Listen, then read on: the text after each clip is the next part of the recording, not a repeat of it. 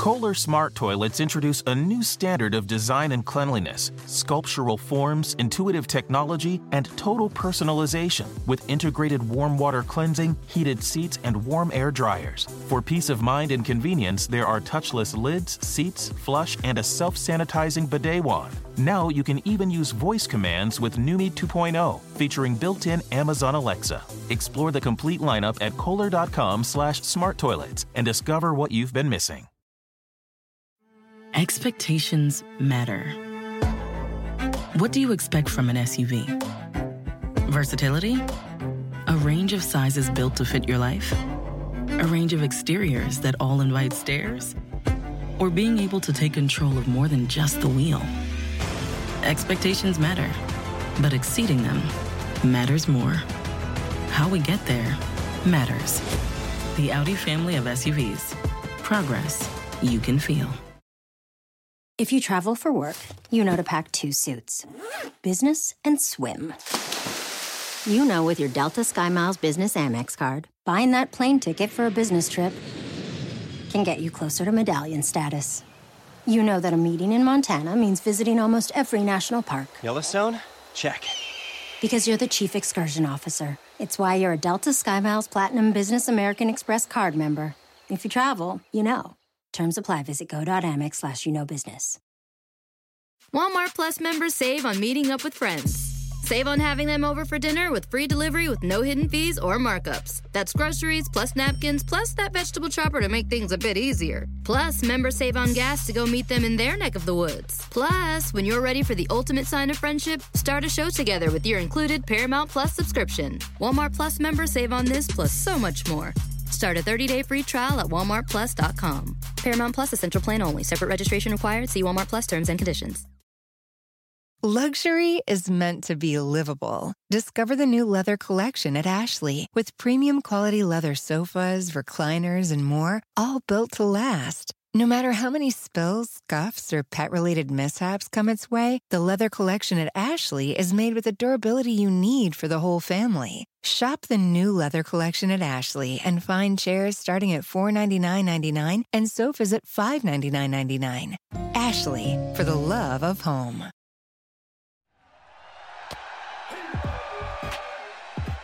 You're listening to Wins Above Fantasy, part of the Pitcherless Podcast Network, with Van Burnett and Steve Gisueli. Welcome back, everybody. It is Wins Above Fantasy, episode 98.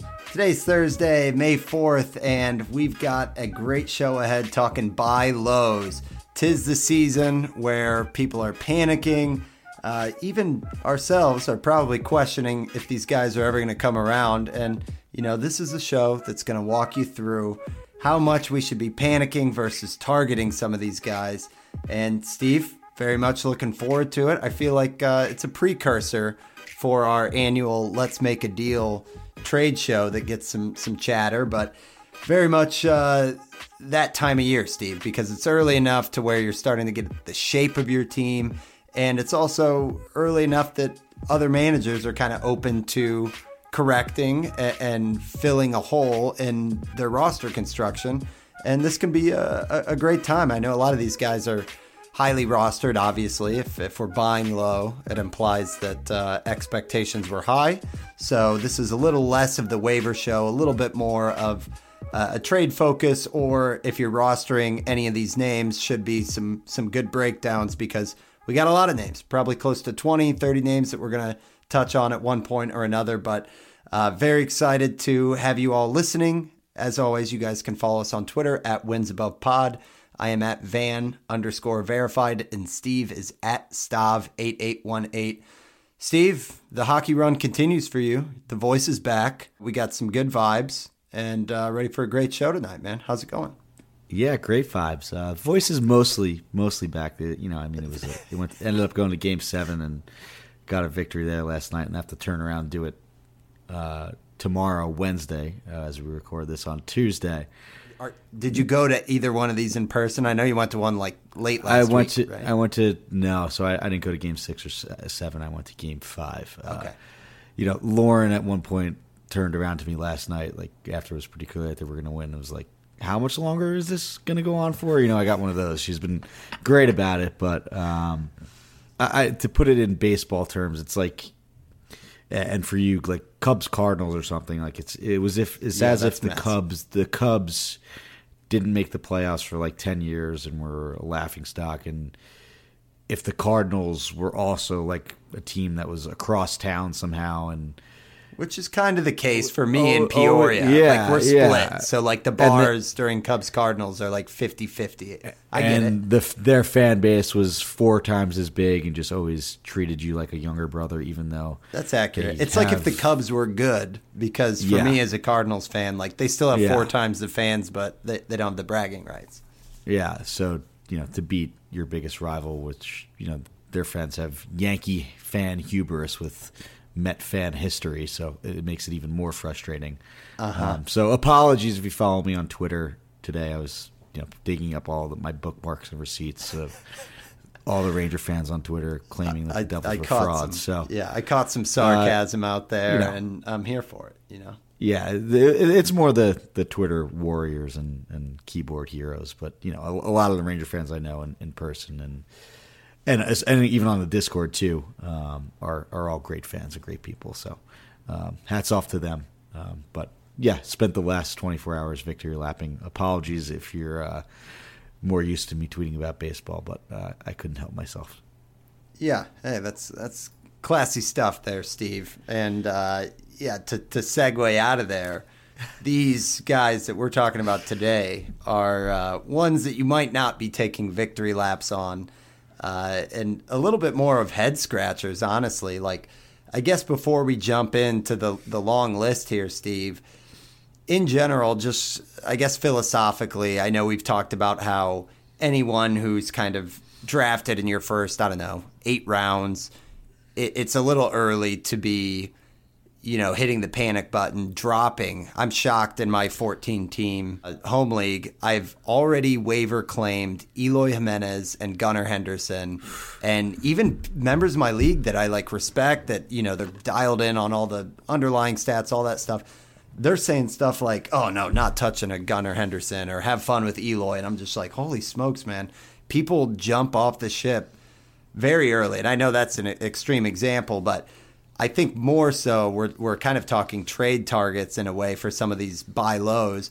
But just how do you make sense of, what we've seen from a lot of these stars? We'll get into guys that aren't rostered as highly, or you might have a shot on the free agency. But spoiler alert, the first segment is kind of looking at the guys who are drafted in the first 2 or 3 rounds. Guys like Trey Turner, Juan Soto, Mookie Betts, Manny Machado, Austin Riley, I know that you can't really sum them all up without assessing them individually, but state of mind right now, do you just write it off as this is 1 month, or do you dig in deeper and do you try to offload if you see worrying signs? How do you justify some of these top billing players that are really underperforming in the first month? For certain guys, and for basically all those guys, yes, you have to just write it off. It's hard because it's psychological, but the calendar doesn't say April anymore. It now says May, even though it's May 2nd. It's still a new month into the season, and like we talked about on the show last week, I think, or maybe the week before, we're at the point where if you're in a roto league, your standings aren't swinging as much night to night. You're kind of, and if you're at a low spot in the standings, you're probably super frustrated if you have one of those underperforming first-round players. So, yeah, the frustration mounts. And then even for guys drafted a little bit later, like a 5th, 6th-round pick, like an Eloy or a Gunnar Henderson, that's where you get the crazy decisions to essentially rage drop, which I think that's kind of the last thing you should be doing. You either have to suck it up and bench them if they're cold, or sell low, which isn't probably a great idea. But if you're that truly out of it, it's better than just dropping them.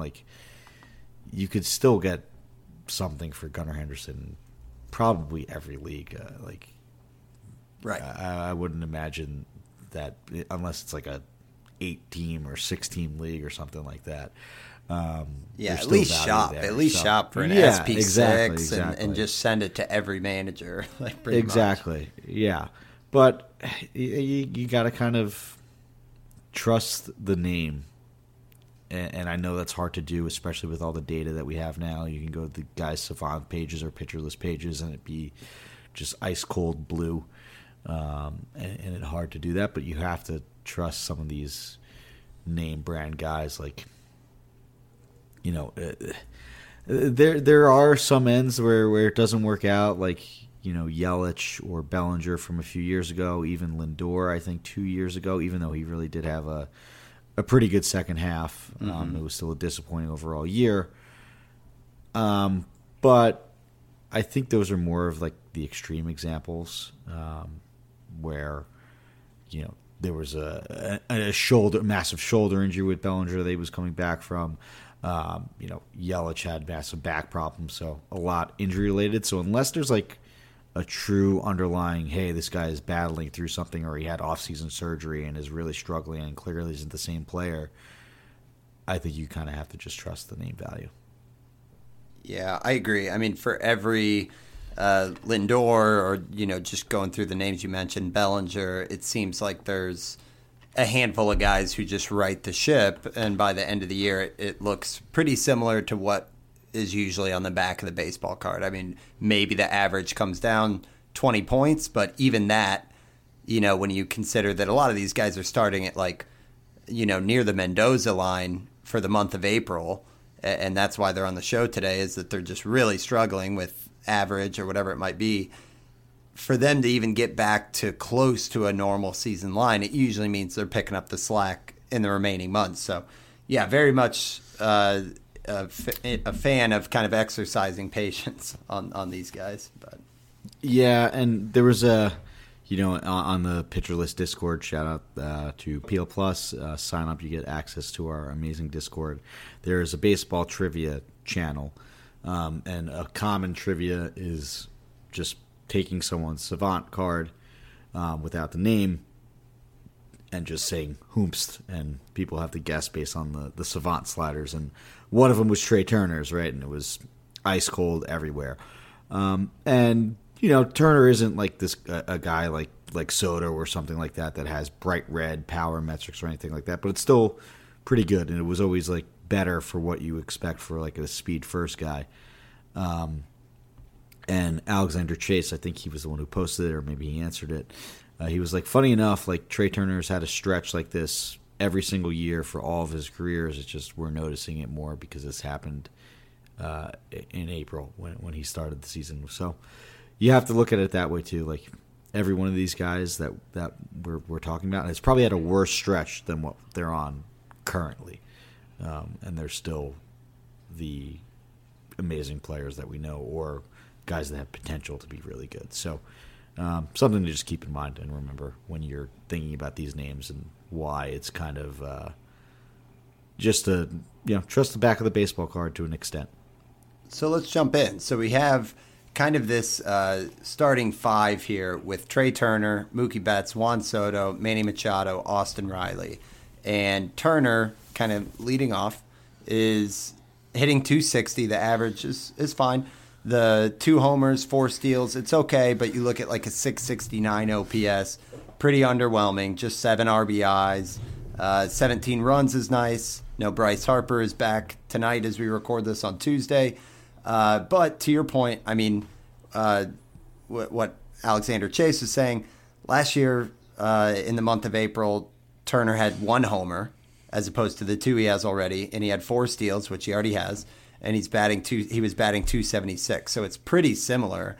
It's just, you know, whatever, getting a few less doubles so far this season. And it's, you know, pulling down the OPS a little bit.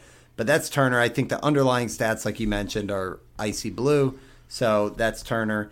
Mookie Betts, of the bunch, I think his kind of underlying stats and overall line kind of looks closest in a way to what he typically does. I know he just had a homer, I think it was Sunday, but hitting 252 on the season, an 837 OPS, 5 homers, 1 steal, maybe it's the steal, especially in this environment where everybody's kind of running like crazy, that you're pretty upset with. But Mookie's been a little underwhelming, despite getting shortstop eligibility in a lot of league formats, which is crazy.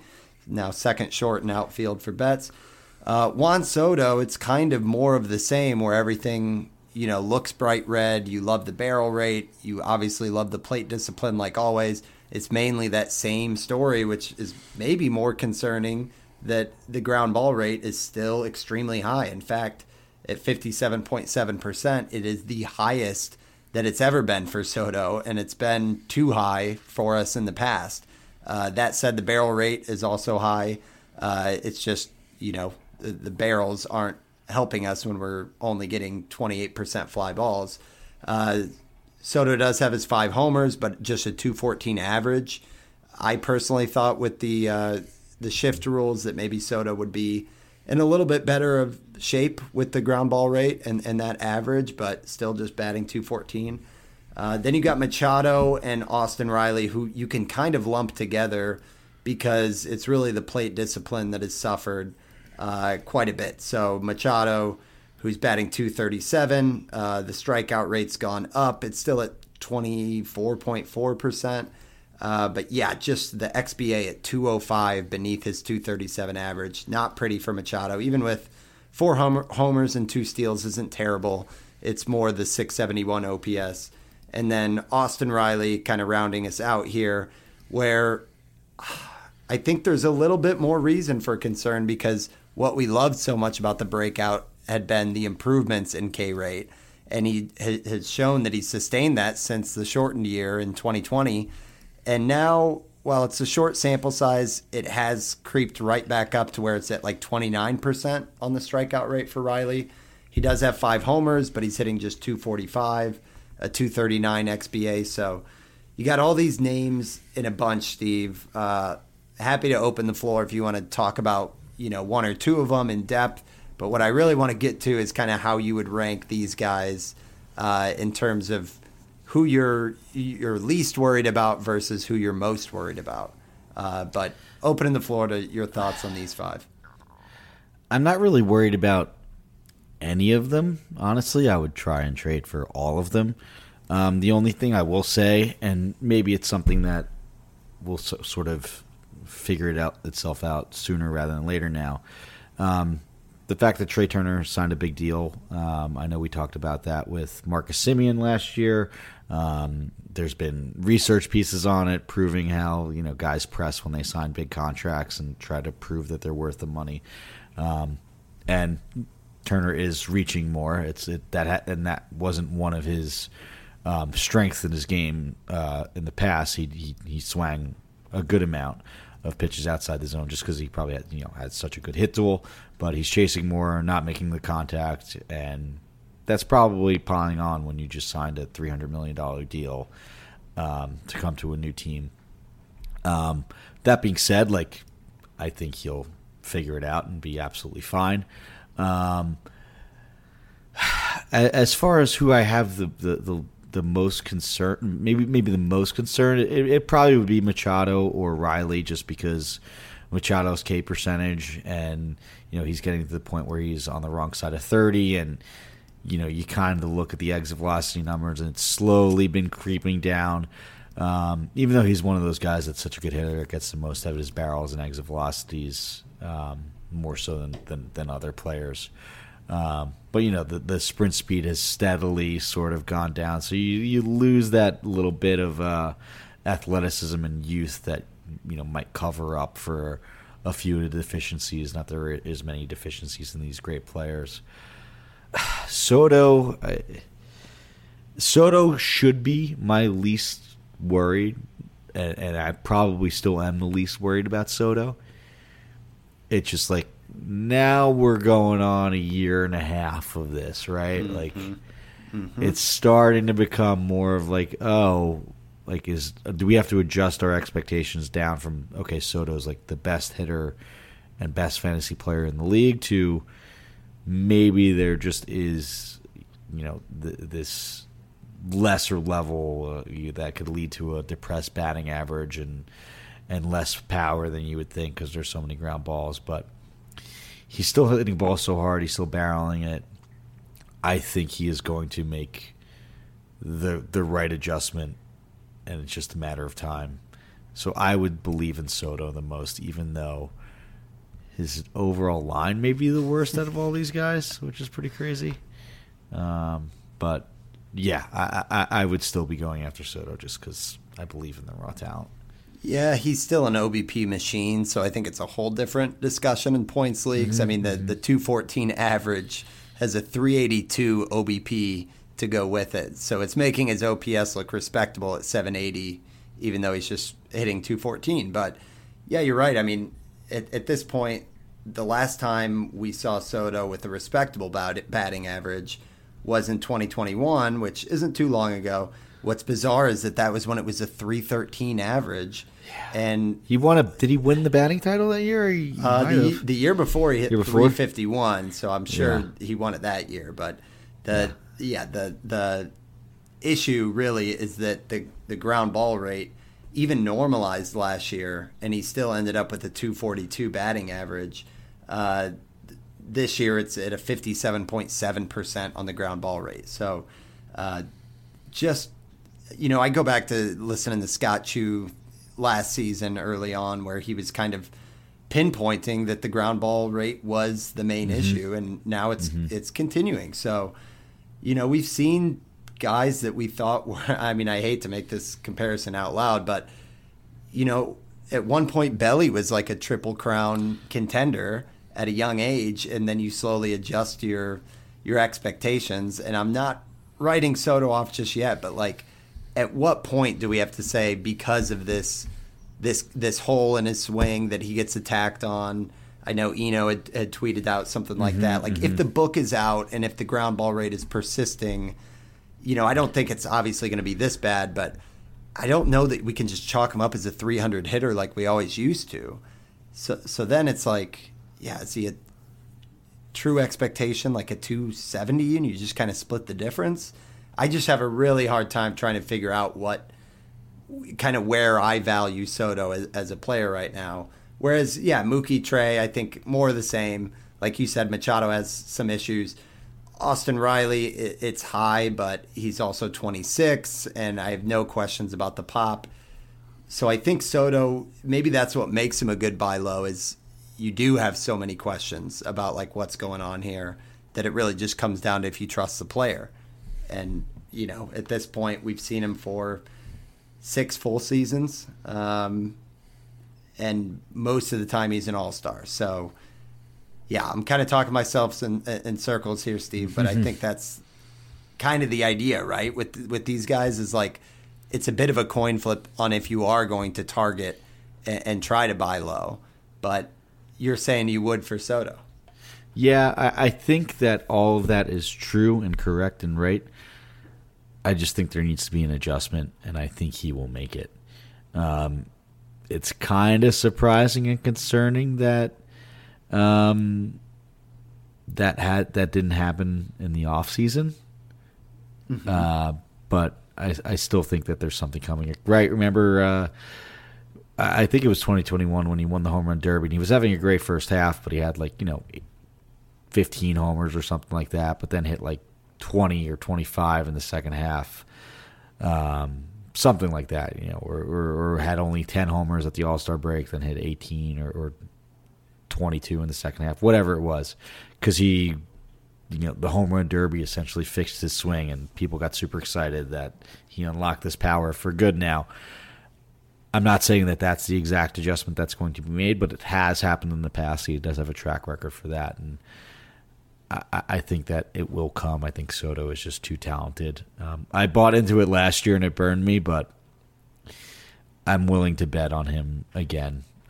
I think it's probably as good as a buy low as you can get. Yeah, okay. I don't know. I'm a little bit more concerned than you. It's fair. It's fair. The K rate is the other thing where the past 3 years it's been at 14%. Right now it's 24.4. Yes. It's just small things that seem like he's trying to figure it out while he's struggling, which can be hard. But so there's some dialogue there. I think overall of course, if you can buy low enough, then yes, I still would, I guess, aim for Soto with like, I don't know, 6th round type of talent, but I just don't know that I'm giving up like an elite 3rd, 4th round guy and trying to say, oh, I'm just going to trade up and get a 1st round, 2nd round value. I'm a little worried that Soto might not be a top 2 rounder next year. So hopefully he is. But... I'll take a board bet with you on that. Okay, and 5x5. All right, we'll go with that. We'll go with that, Steve. Yeah. I don't know what stakes are, but maybe like a WAF T-shirt since ours are fading in the laundry. Yeah. TJ is very concerned about it on Twitter. I think he was reaching out to customer support for our merch shop that doesn't exist. Okay, all right. Well, that's the first group of names here, and then we're gonna basically shift into a much lower tier, but try to go somewhat in order on the fly here. And I think the next one that makes sense is looking at Alex Bregman, Steve, another guy that was certainly in that third base tier where you should have felt pretty confident that you have more or less a stud. And Bregman has not been that so far, just hitting .216. Again, great plate skills, so a 346 OBP, but just a 679 OPS.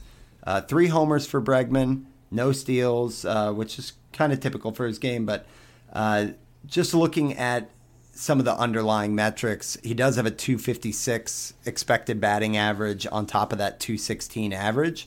So there's some room for growth there. And then the slugging as well. We know he loves kind of that pull power. And right now the slugging percentage has just been .333, but the X slug is a .450 beneath that, which is the 13th largest gap on the Savant leaderboard on basically difference from X slug to slug. We'll refer to that kind of throughout the show. But Alex Bregman is another one, Steve, that like I think you could probably buy low and a manager would, is probably frustrated enough with Bregman that they'd be looking to deal. So I guess what's our outlook on Alex Bregman? I like it as a buy low. I like that the plate skills are all there. The whiff percentage, chase rate, and then the surface, plate discipline, and the strikeout and the walk rate are still really, really good. I think that there's just a point where Bregman sort of figured out his swing and then attacks that Crawford box and gets the most out of his pull fly balls. Like, even when Bregman was elite of the elite, he never had those insane hard hit numbers or anything like that. So you're never going to see that in his game, especially as he gets older. You'll just see that slowly decline. So I think Bregman last year around this time was probably one of the best buy lows, and I think he will be again. Like, he's not going to be, the 40 or even maybe the 30 homer hitter that we saw in like 2018 and 2019. Mm-hmm. But I think he'll be basically in line with what he did last year with like 23 homers, a 260 average, maybe 250 if there's some BABIP luck one way or the other. But close to an 800 OPS, which is a good player and a lot better than what people are getting from him right now. Yeah, and you're right. Last April, he was off to kind of a slow start at the plate with just a 233 average, similar pop. And I think overall, like when you look at just everything about his batted ball profile, whether it's, pull, center, oppo, or, line drive, fly ball, ground ball, a lot of it looks very similar to what he's always done. So I think this, for a veteran, a 29-year-old, is very much a case of like, this is just a down month where they're not dropping. And of course, being that he doesn't have like elite power, he kind of gets the most out of his power. I think as the weather warms up, you're going to see a lot of those, finding their way to the Crawford boxes, and the pop will kind of catch up to pace, like you're saying. So I think Bregman's a really good target and would back that for sure. And again, just hitting 216 right now. So I think the manager's probably down for it. Steve, we've talked about Ryan Mountcastle a couple times in the past few weeks, so don't want to spend a ton of time with this, but I think it's worth noting that Mountcastle, that he kind of has the ho-hum about him as well, like we were joking about with some other guys last week. As we record tonight, a 244 average, 709 OPS, but should be going up. He just hit his 7th home run. Prior to that homer, it had been a couple weeks since he hit his last one. And Mountcastle has the second largest gap in slugging percentage and X-slug.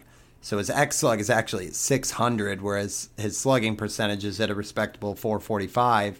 And then the XBA, which I don't know how much stock to put in this because I feel like it's always a little bit higher, but he's hitting 244 right now and his XBA is 308. So I just think Mountcastle, like looking at the plate discipline, looks a little bit better. He's personally not my favorite name to go after because of like the plate skills. However, I think that we should see better days ahead with Mountcastle, like we've talked about on recent shows. So are you on board with this being a buy low as well? Because I think Mountcastle is another guy that doesn't have a huge name appeal. So I think you could probably make a deal. Yeah, and he's definitely streaky. So, like, if there's underlying numbers that are hinting at him coming out of a cold stretch, I think it's a great buying opportunity. That window might be closing. I think he had a big game yesterday or Sunday too, but I like it. He was kind of an inspiration for this episode. I think that Underdog Fantasy account tweeted out like how he was leading or close to the top of the leaderboard and the differences in all of the X stats, and that the underlying batted ball skills and some of the plate skills were a little bit better for Mountcastle. So I think that, I think people have been burned by his cold streaks in the past. That always helps when acquiring a player like this that might not look to be this amazing help for your team just by glancing at the surface. But I like it. I think that all of this shows that he is getting a little bit unlucky. Yes, I know there's issues with the XBA and especially this early, and it's not the end-all be-all. Doesn't mean that that's what he's truly deserving. But when there's that big of a difference, like, he's clearly getting unlucky. So right. There should be some better results to be expected there. So I like it. Yeah, what I don't like, just for this segment, is that I just saw he hit his second homer tonight. Oh, yeah. So that window is there closing you go. fast. Yeah, so yeah. if you roster Mountcastle, congrats. Exactly. If you don't, maybe you can buy high. We'll see. But we got more hitters that we're coming up on in Chapter 2 here, but we're going to take our first ad break. We'll be right back. Okay, Steve, another guy as we record Tuesday night who also homered tonight, but another one that's, maybe the window's starting to close. It's Eloy Jimenez, who, had hit his third home run. He still has a sub 700 OPS. He did have a 4-hit game on Sunday, all singles. So Eloy, similarly, the window might be closing, but he was right in the heart of that 11-game losing streak or whatever it was for the White Sox. Manager's extremely frustrated. So I think that this is one where it just doesn't, we've seen Eloy last season in the second half. He was one of the best hitters in baseball, but all of that came with some of the best, StatCast metrics out there. And so far it doesn't quite look the same. So maybe there's opportunity if we're kind of backing this, that you could still buy low on Eloy. What do you think? I mean, obviously the health is always a risk with Eloy, but hitting just 226 on the season, he does have the 3 homers, but the White Sox have been very underwhelming. So what do we think with Eloy? Is this a buy low that you'd kind of give that draft price, because he was probably like a 5th, 6th rounder in draft season? The jump in K rate is a little bit concerning, but it's still a small sample. He did have a time on the IL. The barrel percentage is good. It's not like the elite of the elite, what we come to expect from Eloy, like he's shown in the past, as far as having top end exit velocities, everything like that. Exit velocity, max exit velocity is fine. Hard hit percentage, fine. So those things, yes, they're encouraging. He's hitting the ball hard. The whiff percentage, that's something that's not usually a part of his game. It's just in the fifth percentile. He's usually a little bit better than that. When he was his best last year, he was not swinging and missing that much. But despite all that, and the underlying numbers are what they are, and they have to be, like I said, taken with a bit more of a grain of salt because he just has 56 balls in play. He did miss like the week and a half with an injury. What is concerning is that I don't know if he's still hurt. He played tonight, but on Sunday they said when he had 4 hits, like he was pinch ran for because he couldn't go full speed because his leg was bothering him a little tight. His IL stint that I mentioned was because of his hamstring. Initially they said he was going to miss 2 to 3 weeks with that. He responded well and came back, I think, after the minimum 10-day IL. We've seen what sort of leg injuries could do to a player and sort of derails years. I would have almost wished that he missed another week and got fully healthy. Like the last thing I wanted to see was a note on him on Sunday that he was battling something with soft tissues in his leg. Even if the numbers were bright red and there was this amazing exit velocity and he wasn't swinging and missing that much, like it would still be concerning. Like the number one thing for me is Eloy healthy? Like if he's healthy, he is going to hit. Like I have that much confidence in him. Like we saw it last year in the second half, like you said. It's just, is he healthy? And I don't know if that's the case right now. Yeah, all fair points. Agree. Anytime you see like a day-to-day next to him, I know he had a pinch runner come in for him, and then when I saw day-to-day, I was like, oh boy, here we go again. But hopefully nothing too troubling there. Like you said, the homer tonight was a clutch one against the Twins, I think in like the 8th inning. So, I think, better days should be ahead for Eloy so long as he can stay healthy, and I think it's a reasonable buy low, assuming you still can. The next one, Steve, Vinny Pasquantino. He's obviously possibly on the Mount Rushmore of WAF guys coming into the season, and it's kind of been a mixed bag. I mean, he's hitting 279, which is solid. I think the buy low indicator is that his XBA is a 321, but it's really been the power that, I'll be the first to admit, I was kind of saying, there's more power than we saw from him last year, and the projections had him for, 22, 23 homers, and it was like, man, look, in the minors, he had an ISO that was like upper 200, so this should be like a 30 homer guy. So far with Vinny, it's like, it's looked good he's had 5 homers, he's hitting 271, but is it, we thought it might look like he was surging, and so far, I just don't know that it's been like elite. So do we view this as a situation where just like a 6.8% barrel rate, like do we think we could still target Vinny Pasquantino as a buy low here? Yeah, I do. I think that all of the hard hit numbers are there. The average exit velocity, the hard hit percentage, the XBA, the plate skills are amazing. The first thing that I looked at when I saw that the barrel percentage wasn't eye popping and didn't really match that hard hit percentage was the ground ball percentage, and that's not too bad either, right? Like he's only it's 37.5% ground ball rate. He does have a 35% line drive rate. Like I'm not going to complain about that and say that he should hit more fly balls or anything like that, right? And it's looked better. He's another guy that his past couple games. I mean, he went 3 for 4 the other night, but just before that, he had kind of the past week he's hitting 240, right? So it's like there might be a little bit of sighing from the manager who invested high. So it won't come cheap because he's been good, but it's just if we think he's going to be an all-star, I think there's still a window here. Yeah, I agree, and I definitely would.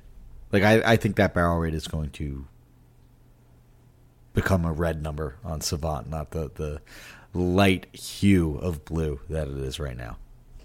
Yeah. Okay, so Vinny P is another one. It's not, that's kind of a buy medium, which segues us to a couple guys that we kind of put on the list as buy highs in a way, cheating a little bit, but not to spend a ton of time. Paul Goldschmidt is kind of a staple for the show because typically we look at differentials from X slug versus slug or XBA versus actual batting average. And it seems like every year Goldie is on this list this time of year. And it seems like by the end of the season, we're grateful that we, had pointed it out and had kind of focused on Goldie being not just a top 50 guy, but like a top 15 hitter. And right now, the surface stats, even though the Cards have been a dumpster fire, look good. He's hitting 306, a 405 OBP, a 914 OPS, 4 homers. He's even got the 3 steals. But what caught my eye, and the one reason he's on the rundown here, is his X slug. Even though his slugging percentage is a 509, his X slug is a 614, and his XBA is a 325 on top of the 306. I think back like 2 years ago, Steve, that when people were worried about Goldschmidt, we talked about him in this capacity and he broke out.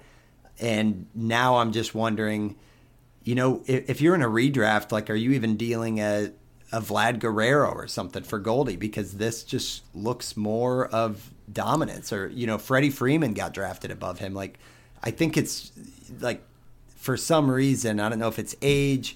Obviously, the counting stats haven't been as good with the Cardinals so far, but like Goldie's output really is kind of like top 2 at that position. So curious if you think you would buy extra high on Goldschmidt here. I think I would. I think the counting stats and this could have been like a 8 homer month, and it wasn't just looking at like the spray chart where there was like a few really deep doubles and a triple in there, or long single in there too. But none of that has to do with like any of the underlying numbers. Like, they all look great. Like, his Statcast page is bright red, as it normally always is. But I just think the Cardinals are due for massive positive regression. I think that's going to come with a manager change sooner rather than later. But like, they are just kind of like a dumpster fire right now, which they have way too much talent to be. So you might know better than that than me, but I do have a lot of shares of Cardinals, so I'm hoping that happens soon. But they just have so many guys that are underperforming that I think that they should be winning that division, not where they are right now. And I think with that, everything around, a rising tide raises all boats. Like, if Goldschmidt's 302, 402, 505 / line could be raised, it will be when they start playing better. Yeah. I mean, the Jordan Walker news annoyed a lot of people. Just the general stating of pitching has annoyed a lot of people. In terms of upcoming series, obviously they got to round out against the Angels, but then they got the Tigers. After that, there's a 3-game series against the Cubs. If we were to get swept by the Cubs, I think we would see a manager change. Short of that, if they get right in the next like 10 games, I think it's not really the Cardinal way to kind of dump a manager in the middle of the season. But yes, right now, I mean, as we speak, kind of funny. A minute ago, Eno just Cardinal put out a way, tweet. puke. Eno Sayers just put out a tweet. St. Louis Cardinals ranks 24th in the rotation for Stuff Plus, 24th for K percentage, 21st in ERA. And then the offense is complete other end of the spectrum with, top 10, 15 numbers. It just, we've been talking about it for a year and a half, 2 years of needing to dish like a Tyler O'Neill or whatever's going on with like Burleson, Yepes for some pitching. But at this point, it is rough. I do think, to your point, it will get better, and Goldschmidt should be the beneficiary, and he already looks like an all-star. So I think, again, I would totally stamp selling the highest of high for Paul Goldschmidt, just because I think we're going to see yet another incredible season. And in terms of the speed, like, he's already got 3 steals, which is almost half of what he had last year. So this could be another year where he gets up into the low teens with the bigger bases and all the rules and everything. So, buy high with Goldie. And another somewhat buy high, another first baseman, Nathaniel Lowe. And he was, picked right around, top 90, top 100. And this, so far, so good, but just not great. So I think there might be an opportunity when you look at the underlyings for Nathaniel Lowe. 257 average. The OBP is solid with the 339 above that. 4 homers, 20 runs, 19 RBIs. I know the Rangers have kind of had the offense clicking. But the XBA above the 257 average is a 296. And above his 459 slug is a 497. So Lowe is having a good year, but when you look at some of these numbers, his BABIP is another thing we listed here, that a 296 BABIP, but every other season it's been higher than that, to where projections have him at like a 325 BABIP. So I think this, like, the power looks like it's still that like 25 homers, but the average should come up to be around that like 280 solid contact hitter. So I think Nathaniel Lowe's another one here, Steve, but curious your thoughts on Lowe this season. I really think so, too. I think this is a really good name. And if someone is disappointed or, has him as a util and doesn't have him as their first baseman, I think it's a great buying opportunity. And the reason being is the plate skills are a lot better, and they were good last year. He decreased his strikeout rate by 2 percentage points, increased his walk rate by 3 percentage points. He's chasing less. He's swinging and missing left.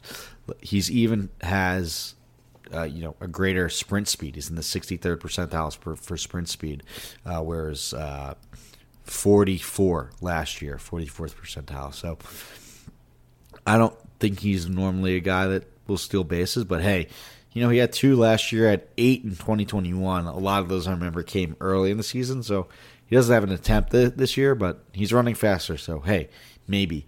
But I like Nathaniel Lowe, and if there's someone that's not valuing him, I know he was a week ago, maybe this was a little bit of a better buy low, because I think he might have had a home run recently, things like that, but I think it's a really good buy low. I like the Rangers offense too. I think they're a sneaky good offense. So good to have a share of that in that context as well. Yeah, even without Corey Seager, it's been impressive. I know. I think Simeon's leading the league in runs scored. So yeah, they're getting it done for sure. And Lowe, again, you'll have to pay up a little bit because it's been good, but I think what we're saying is it looks like it should be great, like it was last year. So that's Lowe, and that kind of rounds out, that's all of our hitters we were looking through. So again, outside of those big 5 with Turner, Soto, Mookie, Machado, and Riley, other names we had on: Mountcastle, Bregman, Eloy Jimenez, Vinny P as kind of that buy medium. Nathaniel Lowe was another buy medium, and then Goldschmidt was kind of a buy at the highest of highs. But we will get to pitchers next. So, Steve, starting back up at the top of the pitching chart, some of these are the head scratchers, man. It's like we did with Soto and Mookie and those guys. But Sandy Alcantara, what do we do with him? We just saw tonight as we record another loss against the Braves. 5 innings, 3 earned runs, 5 strikeouts, which is kind of what you sign up for with Sandy, is about a strikeout per inning. But 3 walks, and it's more just that he's getting hit. I mean, a lot of the other stuff, like the velo, looks similar, but here he is, 1-3 record, 5.09 ERA, a 1.25 WHIP, and not even a strikeout per inning. So what the heck do we do if we have Sandy Alcantara on our roster? And if we don't, is this a window where we might gamble and try to buy low on Sandy? This is tough. Like, it is, man. I like, he won the Cy Young last year, and then the second half of 2021 was amazing. It was basically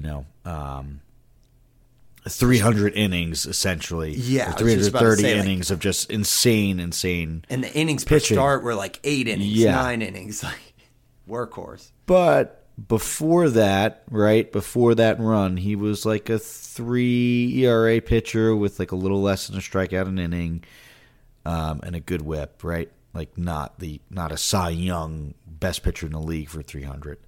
Maybe he's a little bit closer to that, which is still obviously amazing.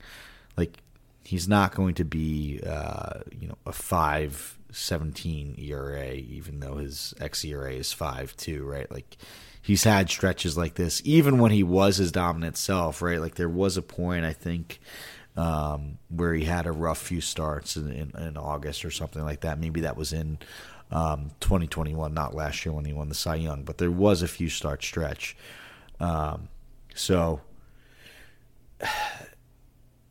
it's tough. There's, nothing I'm seeing in like the pitch mix change or like a velocity drop, that is telling me like, what's going on here, what's wrong with Alcantara. Like, the four-seam average 98 miles an hour. It's 97.8 this year. Like, it's not like, oh boy, what's happening here? So I would kind of just have to trust it and buy on the fact that Sandy Alcantara is going to be an SP1, because he is. Yeah, I mean, I want to agree as well. I don't want to overreact. I do think like the 52% left on base rate, that has to regress. His FIP is at a 385. A couple worrying signs. Michael Salfino on the Athletic talked about, just be cautious watching these starts, because it's the past week and a half he came back from a bicep tendonitis issue. Yeah, that's true. That's a very good point. So, there could be something with that he's just kind of pitching through it. Although the velo, you feel like would show that it would manifest itself somewhere, but maybe it's not. Maybe it's not in the velo. It could be. It could be something else. Yeah. And I mean, the line drive rate is up quite a bit, all in the way of grounders. So that's part of it as well. He's a guy who pitches to contact, and that's part of what's been successful for him. But yeah, I think overall you do have to buy in. It's tough, man. Like we were talking last week about, some of those, like I would of course do like the Sonny Gray for it, but a guy like, I don't know, Pablo Lopez, Joe Ryan, like I think the Sandy manager would probably take that, but it's like, that's a, you'd probably have to throw something else in there. It'd be like one of those breakout, okay, hey, is this an SP1? You'd probably have to add like a hitter in there too, I think, just because Sandy was the third or fourth or fifth pitcher off the board.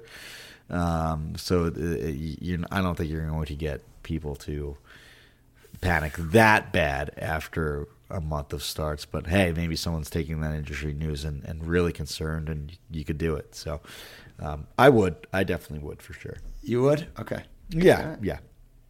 Yeah, it's just without the strikeout. Like even the guy like Lodolo, that's true. Like him getting pummeled, that's you're true. Still like, oh, but he has 9 strikeouts in 6 innings. Like that's the hard part, is there's not a lot of room if he's not dialed in. It can look ugly in a hurry when he's not helping you there. But yeah, overall, I think you do have to chalk it up. Looking at the velo, still up there at like 98. Looking at all the pitch mix stuff, looks similar. Maybe it's the Luis Castillo cold weather type of thing. Who knows? We'll give him a little grace.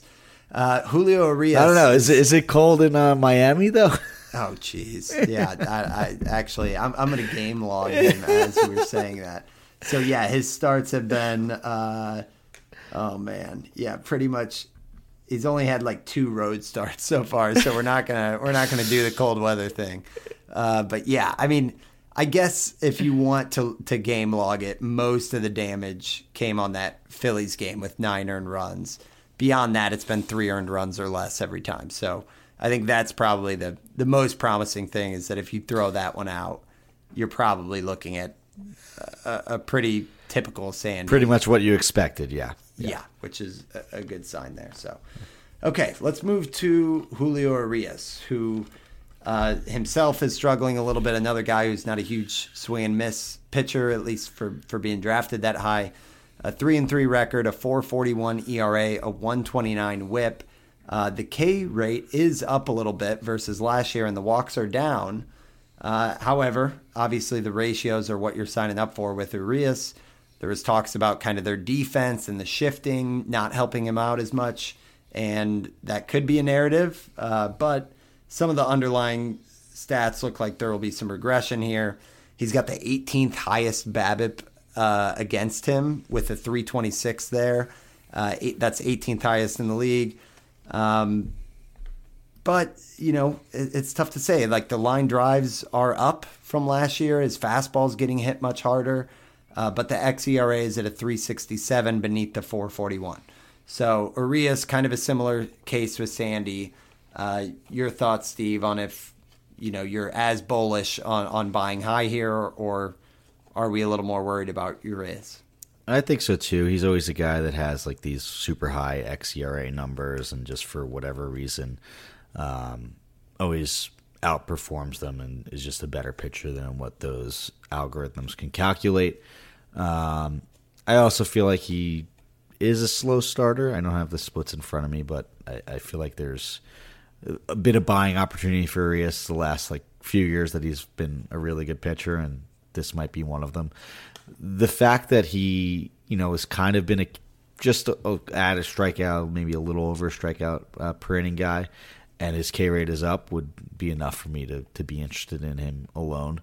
So I like it based on that. It looks a lot closer to the 2021 strikeout and walk rate, where, you know, he was very good in that area and limited hard contact. So yeah, I like Urias, and I think it's a decent buy low opportunity.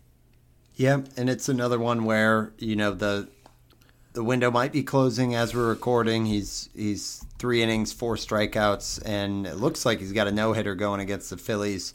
Of course, just 3 innings in as we record this, but the 2 starts prior to that, he kind of got roughed up by the Pirates and the Cubs. So the Pirates, that was in the middle of their you know, destroying everyone and mashing everyone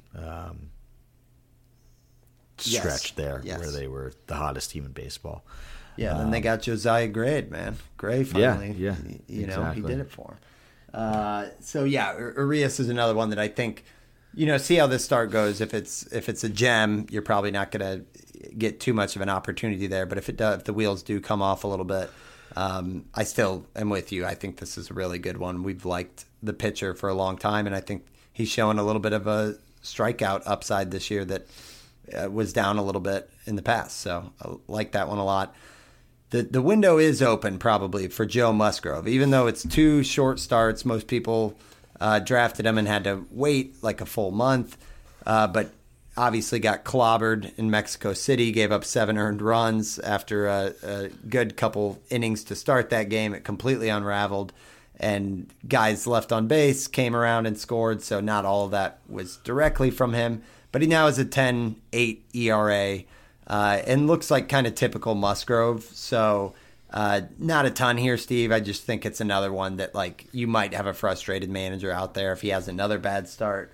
And, you know, the injury that he had was that, like, I think it was the broken toe.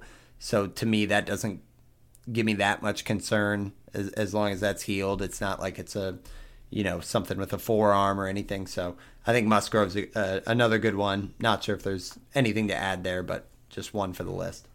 No, but it might take him a little bit longer to get back into form, just because, you know, didn't have a spring training, still recovering from an injury.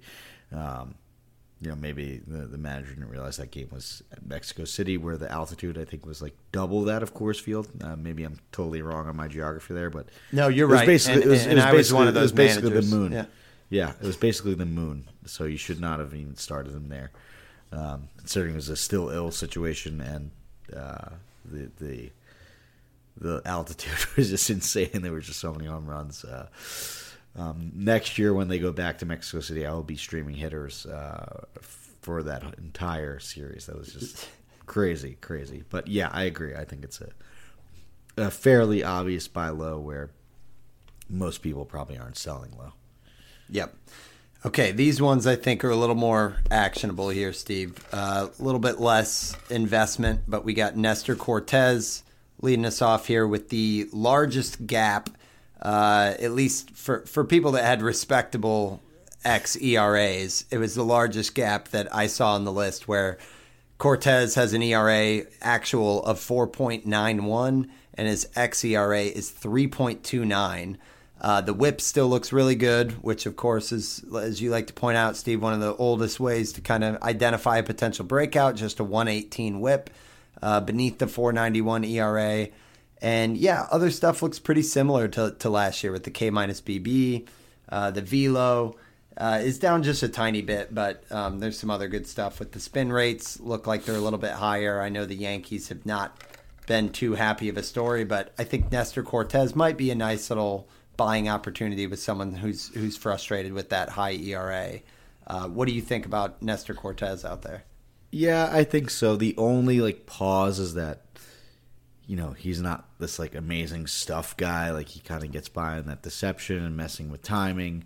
So maybe it's a bit steeper of a decline that you might not see coming for a guy like that. That's more of a finesse pitcher than a stuffist or anything like that. But I don't. It would be more concerning if his K rate was 20%. If that was the case, it's still 25%, which is 1 percentage point lower than what it was last year. So I'm not too concerned. I think it was, there were a few really good starts from Nestor Cortez to start the season. So I am not too concerned. The strikeouts have still been there in recent starts too. So. Yeah, it's you don't want to see a 3-3 and then 7 in the earned run game log, but it happens. I would be buying Nestor Cortez if I could. Yeah, and I think this window is much more open because, like you said, recently it's looked rough, and then on Saturday he's got a road tie with the Rays, who have kind of been all or nothing lately on offense, but if they get to him and he still has the 7 strikeouts to go with it, I do think Cortez is a nice little buy high or buy low candidate here. I just think when you look at the pitch mix and the velo and everything, it looks similar enough. And like you said, the strikeouts still look pretty good. So I'm buying that one. But probably the biggest one on the list for me, Steve, is Mr. Logan Gilbert, who is coming off of a couple 4-run earned run outings against the Brewers and the Phillies. So far, he's got a 4.23 ERA, a 1.12 WHIP, which is again promising there. But beneath the 4.23 ERA is a 2.83 xERA. And man, I think I had chalked up Logan Gilbert as being, I was there with you, Steve. I think every league I was in a couple years ago, I had shares of Logan Gilbert, and I kind of just thought he was, middle of the road on swing and miss stuff. The fastball was good, but waiting for those secondaries to come around, and it is happening. The strikeout rate is now at 30%. The walk rate is down to 4.4%. This is kind of a Hoomst player card right here, where it's is this Lodolo or who is this? So I think that Gilbert, of course, the manager invested probably a 9th round pick or something in the ballpark, but he's throwing his curveball more. I think we're seeing the kind of long overdue breakout for a high floor pitcher in Gilbert. And it could be sky the limit with the volume that he could get in Seattle as well. So this might be my favorite one of all the pitchers that we discussed. But what are your thoughts on this? I thought I had a favorite one that we'll talk about soon, but I think I'm with you. I think this might be my favorite by low. Like, everything looks like it's clicking. He's throwing the slider and the curveball more this year. The fastball's come down in usage a bit, and it's not like a horrible fastball. It's still 95 miles an hour. It gets a 20.4% whiff percentage. Like, it's a decent pitch. Like, the batting average on it is 356. The XBA is 244. Like, he's getting unlucky with his fastball. Like, it's a decent fastball. He's given up 3 homers on it. Like, it shouldn't be that bad. And I think once that sort of normalizes, like, look out. Yeah. I just got the update as well, topical for the show, that Trey Turner just hit a homer. But he just hit it off of Julio Urias. So, kind of working both ways here for us. I have both of them on my home league team, so I'm happy that he's still doing well, and Turner hit a home run. That's ideal for me. Yeah, I mean, it helps it go down. I just had Eloy hit a homer that ruined Joe Ryan's win, and I was like, you know what? Same. I also have those 2 players. Yeah, it's like you'll take it. Yep. So let's segue to what potentially might be your favorite one here, Steve. It is Nick Lodolo. You know me so well. Yeah, we talked about Lodolo last week, but what we said was, like, watch out, the Oakland game is going to be a huge, bounce back for him. It's a get right game. This is your last chance to get him. And it wasn't great, but it also came with more of the same, that the swing and miss stuff was there. It's just he's getting nicked up by these homers. He's getting hit pretty hard. I mean, we do need to address that it's going to heat up in Cincinnati, and this guy is, when he is getting hit, it's getting pummeled.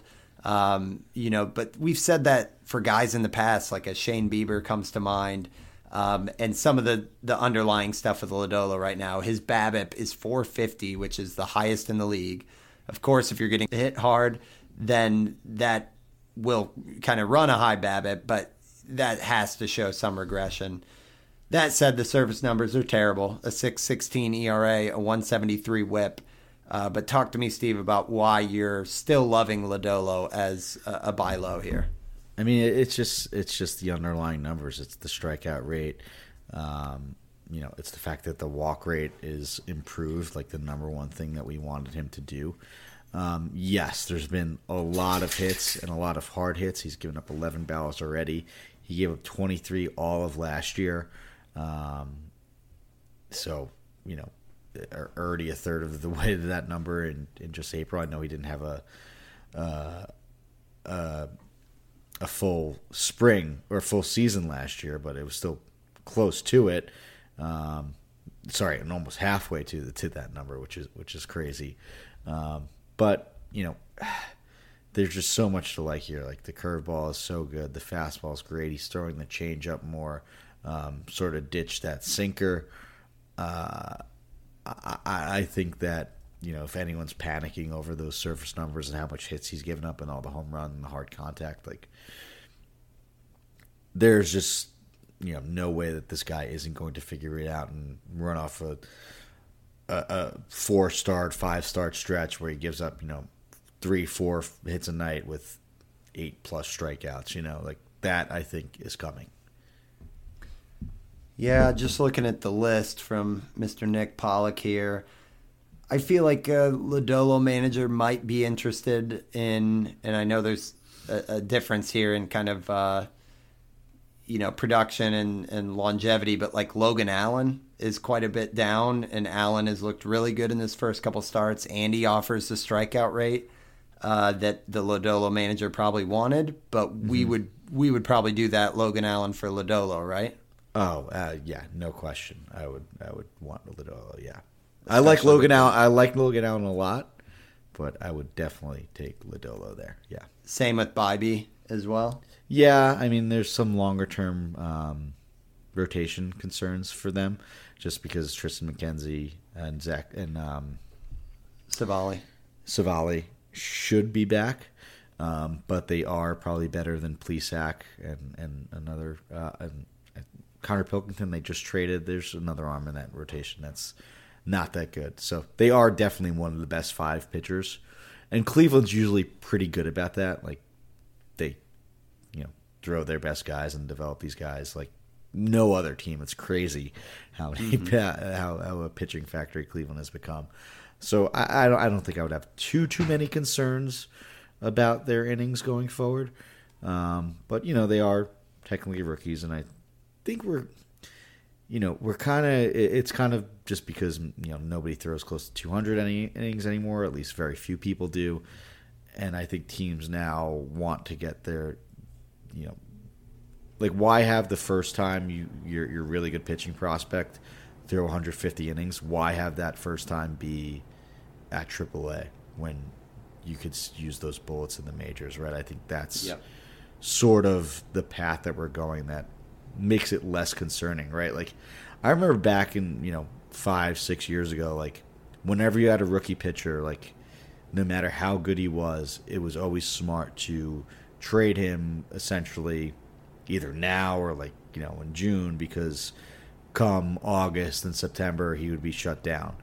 Right. I don't know if that's necessarily the case anymore. Like, the teams figure out a way to make them skip the less, start. Skip the start on like a 5-game week. Go down to the All-Star break, things like that. Go to 6-man forever long. Like, teams are better at figuring that out, so I'm not too concerned. As a little side rant about young arms. Yeah, I think it's a change in the landscape, and if you can get to that 130, 140 mark, it's not that far off if the ratios and Ks are good. But yeah, Lodolo should give you more volume. I do think the ratios, because he gets hit hard, I know Nick has mentioned that too, that just like, the ratios probably won't be great, but, it's probably going to be, I think Frank Stanfield had mentioned from CBS, kind of Robbie Ray-esque, where maybe, you're going to get really good strikeout numbers. Maybe the whip will look a little bit better since he has checked the walks, and most of the damage comes from the long ball. But, it's possibly like high 3s at the end of the season, but a really good strikeout rate. So I think all in all, you'll take it. I think, a guy like Dustin May, I would be happy to deal if the Lodolo manager would be up for it. It gets a little bit tougher when you're looking at, like, I don't know, like George Kirby, Sonny Gray are right above Lodolo in the list. Like, I don't know. Would you do both of those or a little bit closer? It's close. I know these are the challenge trades as well, which we typically don't. It's not the best way to get a trade to and actually it's hard to get, like, both of those guys are getting really good surface results. Like, you're hoping that Lodolo has those surface results. It just, if you needed strikeouts, then sure, yes. Like, if you're lacking in strikeouts, and okay, and whip. But I still do think that, the ratios will come down for Lodolo. Like, we were concerned the whip was going to be high because of the walk rate. The walk rate is better. I think his stuff is good enough that he'll figure out some hit suppression going forward. Okay. Well, that's Lodolo. And one other guy whose name we brought up recently as well is Nathan Eovaldi. And this one's kind of that by medium because he's coming off a complete game shutout versus the Yankees, so the window might be closing. Just wanted to point out that... Although the Yankees the offense right now is horrible, so... Right. Maybe they're not putting as much stock into that. So just a complete game shutout, not versus not the Yankees. Versus the Yankees, yeah. Yes. The ERA is a 3.93 for Eovaldi, but the xERA is pretty much a full run beneath that at 2.96. The 1.15 WHIP is good, and he's had a 3.56 BABIP against, which is the 5th highest on qualified pitchers. Also had a unfavorable left-on base rate of 62%. So Eovaldi, it looks really good, man. I know his velo looked great in spring. I know in the past it has kind of worn down throughout the season a little bit. But a 26.5% K rate and a 3.4% walk rate. Just some of those things look much better than a 3.93 ERA. So I think Eovaldi's still another name on this list. I think just with him being older, you don't want to quite pay up as much, but it is an interesting one that, right now, Nick's got him at SP35, sandwiched between like Logan Webb and Hunter Brown, Lance Lynn, which seems about right. I don't know if most people would have him there, or at least think to have him there. So that's what makes him, I think, a good, at least semi buy low. All of those surface underlying numbers are really, really impressive. And we've talked about how Texas is another team that's had success with these older starting pitchers, right? Lance Lynn had his re-breakout there. John Gray has been good when healthy, so I like it a lot and would definitely be interested in Eovaldi, because especially since he doesn't have the name brand as some of these other younger, more popular names. Yeah, and Eovaldi's a guy that, he's still shockingly just 60% rostered. So, that's crazy. All absolutely. Leagues, 12-team, even 10-team. He's must roster the way it's looking right now for Eovaldi. I would start him against basically anyone except for at Colorado, right? Until he proves otherwise. So far, he's had some favorable matchups with the Cubs, a couple games against the Royals in there, but the swing and miss stuff looks legit. So I think you got to roll with him until we see otherwise. So agree, man. That rounds us out, Steve. A lot of good stuff in there. What do you think? Just pretty much wake up tomorrow with a coffee and propose some of these buy low trades? Is that the plan? Absolutely. We're starting to get into trade season. It's almost that time, a month into the year. I think people start getting the itch. So I know we'll do our Let's Make a Deal annual show soon. But I like it and think that it's a good list of names. There really wasn't many guys I'm I don't want him, or don't think that there's a bounce back at least coming, at least somewhat, right? I think it's a good starting point, at least guys to have conversations on if you're interested in, or if someone panic drops or rage drops on these guys, because you do see it sometimes. For sure, yeah. Scanning through the list, I think Vinny P, I'm buying extra there on just looking even better. I think Nathaniel Lowe was a really good one we called out. And then I think Logan Gilbert and Lodolo are both agree. You sold me on Gilbert a lot. I think that's great. Yeah. Okay. Well, if you guys want to throw any names our way for an upcoming trade show, we're happy to profile them a little bit. You guys can always email the show, winsabovefantasy@gmail.com, or we're on Twitter again, @winsabovepod. I'm @Van_verified, and Steve is @Stav8818. But that rounds us out for episode 98. Steve, we're a couple away from the big 100. I might have a trick up my sleeve for that. Oh boy, we'll see. Oh boy. But that's what we call a teaser in the biz. So that's everything I got, Steve. Great talking, man. Great talking baseball with you guys. Thanks for listening. Yep. Talk next week. Talk to you next week. Thanks, guys.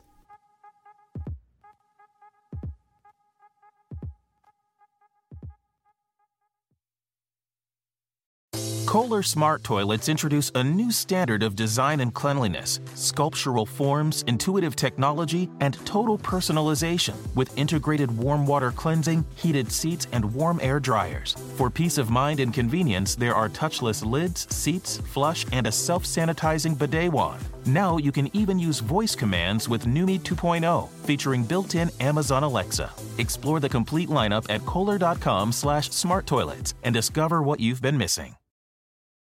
At Bet365, we don't do ordinary. We believe that every sport should be epic. Every goal, every game, every point, every play. From the moments that are legendary to the ones that fly under the radar. Whether it's a game-winning goal in the final seconds of overtime or a shot on the goal in the first period. Whatever the sport, whatever the moment. It's never ordinary at Bet365. 21 plus only. Must be present in Virginia. If you or someone you know has a gambling problem and wants help, call 1-800-GAMBLER. Terms and conditions apply.